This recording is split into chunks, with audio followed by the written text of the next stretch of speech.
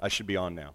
As Larry brought us around the Lord's table this morning, he mentioned the veil and asked us to focus in on that because we can pass by it so quickly and not understand how significant it is that that barrier was broken. The veil shows up in different forms throughout the development of the tabernacle and the temple. You have Moses' tabernacle, you have Solomon's temple, then you have the temple of Zerubbabel after they return from the exile, and eventually that gets built up into Herod's temple, which is what they had at the time of Jesus when the veil was torn in two from top to bottom. The passage in Mark says it quite basically. There will be some things added in Matthew and Luke, but I want to take a look at this since we've just studied Mark. In Mark 15, the narrative goes like this, and understand Mark has got like one eye on the cross, and then over here he's got another eye on what's happening in the temple. With a loud cry, Jesus breathed his last. The curtain of the temple was torn in two from top to bottom. That's important.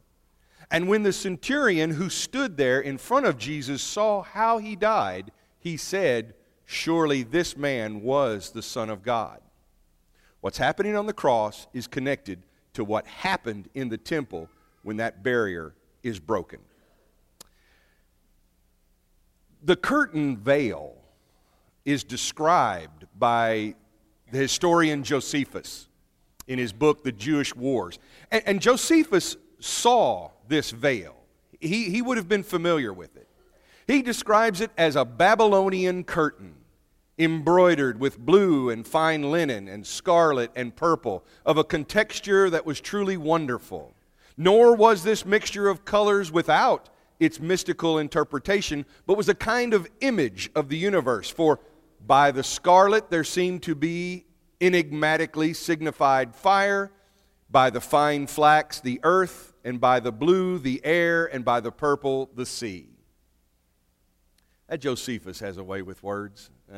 I like reading Josephus. I find him to be a little precious at times, but he goes into all of this detail and gives us this rich experience of what it must have been like. And he goes on and on talking about everything that was in the temple, and then you feel the pain of it as he talks about how all of that is destroyed. But the curtain, though it may have been replaced after the death of Jesus, was torn before the end of the temple in 70 A.D.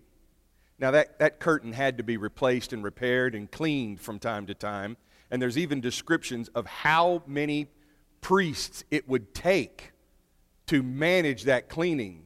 They say it was nearly 300. But here's this curtain, and I don't know, maybe you're thinking of something sort of like what's behind this screen or something in your own house. You hear a curtain, you hear a veil. You may think of some, wispy, diaphanous thing that hangs in a window. It's 60 feet high. It's 30 feet wide. It's a thick tapestry, colorful, embroidered, symbolic, and it divided the most holy place from the holy place. Here's an American flag that is 60 by 30 being hung on a bridge in Michigan. Notice that you've got these workers holding it down straight as it's being lifted up by a crane to fly in that span of the bridge. That's 60 by 30. That'll give you an idea of the size of this curtain. And you then imagine the size of the building in which this curtain hangs. Here's a diagram of the temple. And what you see here is inside, deep inside, the most holy place and the holy place. And that curtain, that huge 60 by 30 curtain, would have been right there dividing this. This is the area where the high priest can only go once a year on the Day of Atonement. And then out here in the holy place, only the priests may serve in here. And then you have the court of the priests, which really is the court of the priests and the Levites. And then you have the court of Israel, where Israelite men could go, just men, but they had to be purified. And then you have the court of the women. This is where the Israelite women could go. And then the court of Gentiles for everyone who is not an Israelite. And what you see are concentric rings closing in on God. And yet some people can only go so far. Right now, as you see this target, these concentric rings, don't look at the center out, but look at the outside moving in. If you're a non-Israelite, this is as close as you can get to the presence of God. If you're an Israelite woman, this is as close as you can get to the presence of God. If you're among the Israelite men, but you're not a priest or a Levite, this is as close as you can get. And so forth with the Levites, the priests, and finally the high priest, the only one who can go in there. God is always one step, at least one step removed from all of us, and for some of us, more than that. That is the temple system. This is the temple system that Jesus had a word about to the fig tree when he cursed it. You remember that from our reading in Mark. And in Hebrews, we read this: after the death of Jesus, perhaps even after the destruction of the temple, that we did not need, where you've got the writer saying, we don't have to have that temple on earth to have this relationship with God. He says, dear brothers and sisters, we can boldly enter heaven's most holy place because of the blood of Jesus. And by his death, Jesus opened a new and life-giving way through the curtain into the most holy place. And since we have a great high priest who rules over God's house, let's go right into the presence of God with sincere hearts, fully trusting in him. For our guilty consciences have been sprinkled with Christ's blood to make us clean, and our bodies have been washed with pure water. Now I want you to think about this for a second, because Larry, when he was leading us around the Lord's Supper table, said sometimes we take that image of the veil for granted. We just kind of move on because we're very familiar with it. And we can get very familiar and take for granted and get jaded about this opportunity that we have, this invitation to go into heaven's most holy place because of his blood. Do we really grasp what it is that we're being invited into? We have a high priest who rules over the house of God, a king and a priest. Let's go into his presence with sincere hearts, fully trusting him. And yet sometimes we will still cry out, oh, we're not worthy. That's a true statement, but that's not a statement worthy of preventing us to be in his presence when he has called us there. Think about that. Our guilty consciences have been sprinkled with Christ's blood to make us clean, and our bodies have been washed with pure water. And yet sometimes we'll say, oh, I don't know. I'm just really not sure that I'm going to make it into heaven. I'm just really not sure that I really truly am saved. And what more assurance do you need than the blood of Christ and the washing in the water, the baptism into Christ Jesus? And what I'm saying is, I'm not saying that we should become arrogant. I'm saying that we don't need to disqualify ourselves before we've even taken one step into the race. Things are very different, and yet we try to bring that temple system back, at least theoretically or metaphorically. I mean, here is that temple system where you've got all these concentric rings. Who can come near to God? And we try to reason this out, and we think, well, you know, some of us are a little more righteous than others. I mean, we even do it in the things that we do. People don't like to come up into this space right here. Why? Because they think they're going to have to preach.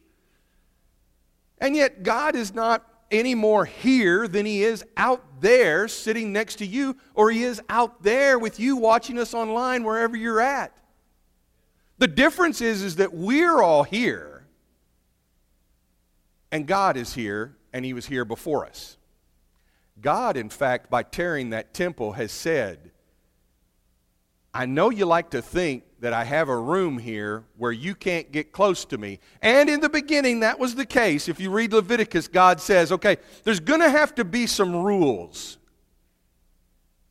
There's going to have to be some rules about you coming into my holy presence. And understand, that wasn't because God is a snowflake and might get offended or wounded. It's because if we don't exercise a certain level of caution, we could die. But Christ has taken care of all that now. Christ has taken care of the danger.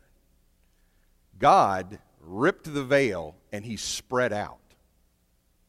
And notice that the edges are fuzzy because the edges are never complete.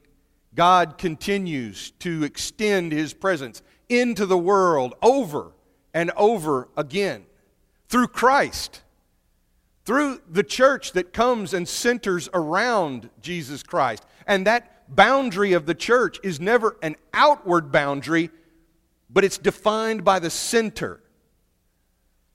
If you want to know who we are, then we say, well, we can't really show you the edges of our body, but we'll show you the head. We'll show you the head of the body, and that's who we are. And as we come to know Him more, we get closer and closer to Him in the center. And we exist in the world, but we're not of the world. Because the world is over and over again being transformed into His likeness. And yet, we still want to erase all that and go back to this sometimes. Let's get this all back in order. Let's get this all lined out. We're getting all sloppy on the edges, and we need to get those edges defined. Put God back in the center, and then we'll figure out who gets close and who doesn't. Who's in and who's out. And the thing is, God's business is who's in and who's out. Our business is to figure out what it means to be in God and to obey. And that's why we trust that God has extended out and made Himself known to us. Christ, the church, the world, becoming more and more like Him in the center, our high priest, who doesn't just go to God once a year, but is always in the presence of God, and yet He's always with us. We have a direct line. And do you know how important that is? So, think about this. If this is true, and it can wash over us like sometimes it comes to us as the best news we've ever heard, and I hope that's what you're hearing today. Sometimes it can wash over us like, I don't know, like tax code or financial reports or something like that, and we just tune out. Well, it's as if Charlie Brown's teacher is telling you all of this, and all you hear is wah, wah, wah, wah, wah. Why would we go back to that other way of doing things? I'm going to give you 3 reasons. Number 1, we're afraid of being changed. Change is scary. It's easier to sit on the edge, to sit in the back, to sit outside the ring, and to criticize it all. Or if you want to be a little friendlier and not seem like such a harsh person, you say it in French. We're going to critique it.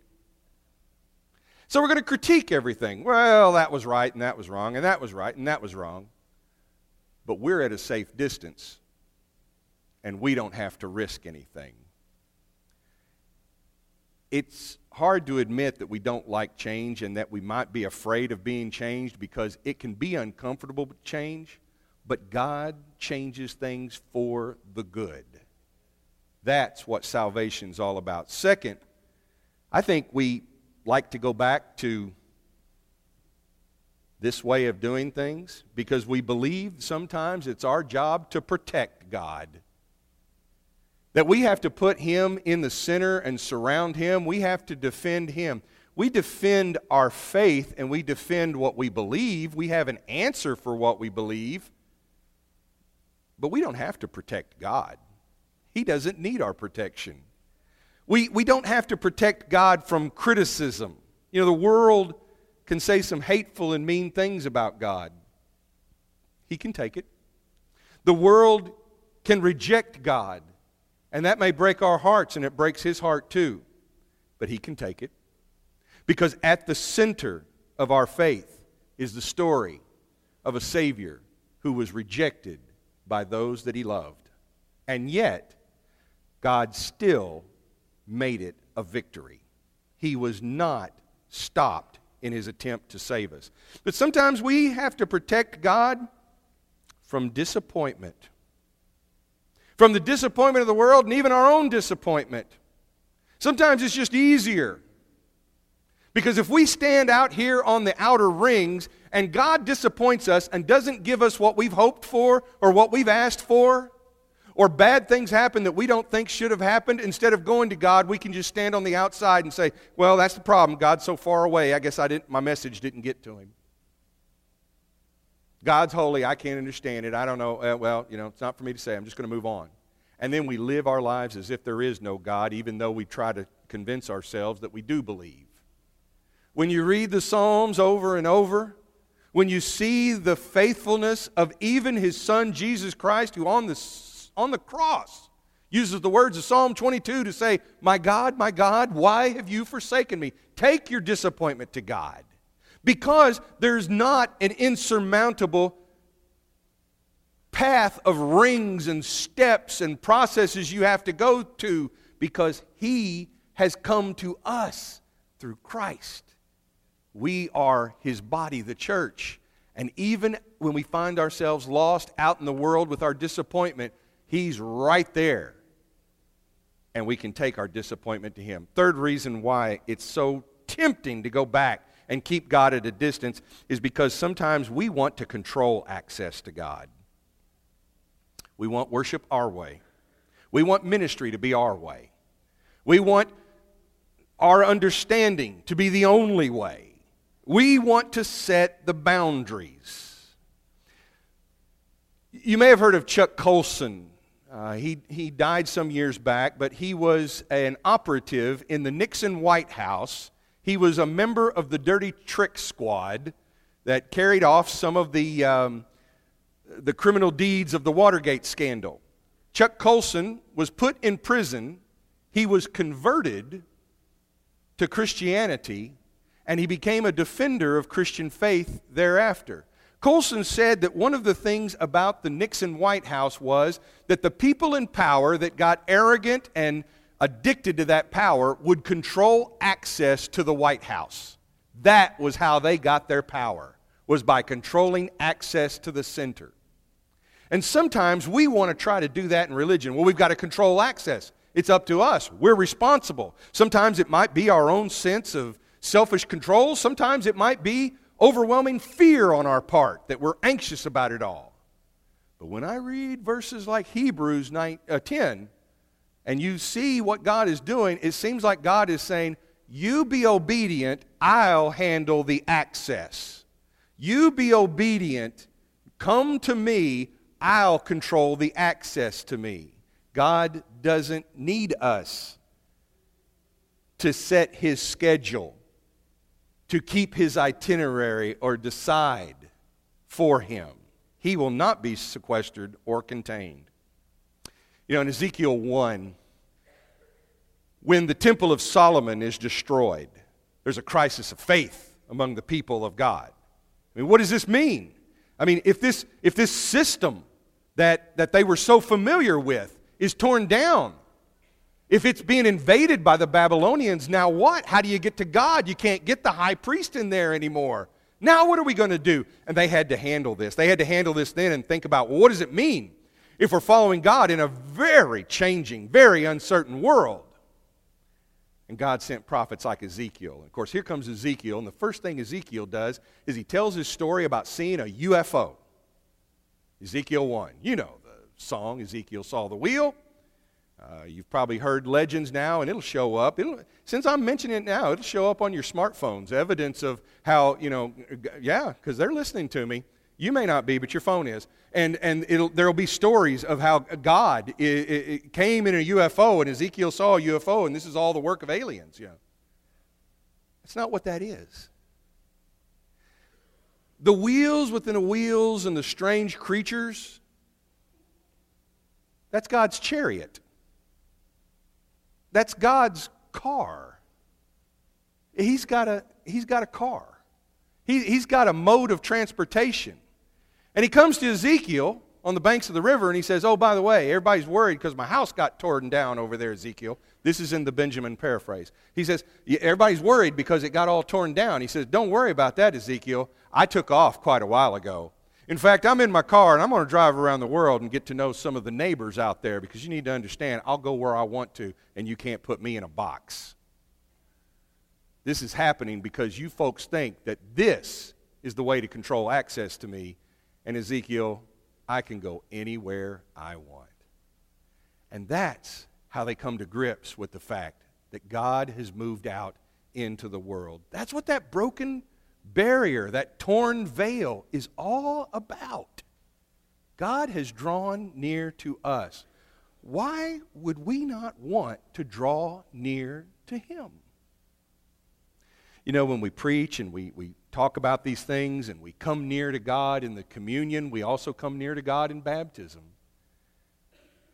And I'd hate for anybody to miss out on the opportunity to be close to God as God wills. You need to decide. You need to decide how important it is to you to be that close to God. Could it change you? You bet. Will it change you for the good? It certainly will. Could it be challenging? It might, but it's worth it. I don't know why it wouldn't be. Why would we want anything less? But you can get rid of the burden of feeling like you have to protect and control and defend, and instead just know the joy of being an obedient servant of Jesus Christ, our high priest, who dwells in the presence of God in heaven. Would you pray with me? Father, we ask that you would encourage us this day, knowing that every day that we come together, especially when we come together on the Lord's Day, you have made your presence known among us and you invite us into your presence. Now, Father, as we assemble and are sent out, we're not going away from your presence. We're just following your presence through the world that you love and that you created. And we have the opportunity to joyously declare your praises, to declare the light that shines in the darkness. This is our prayer in the name of Jesus, our high priest. Amen.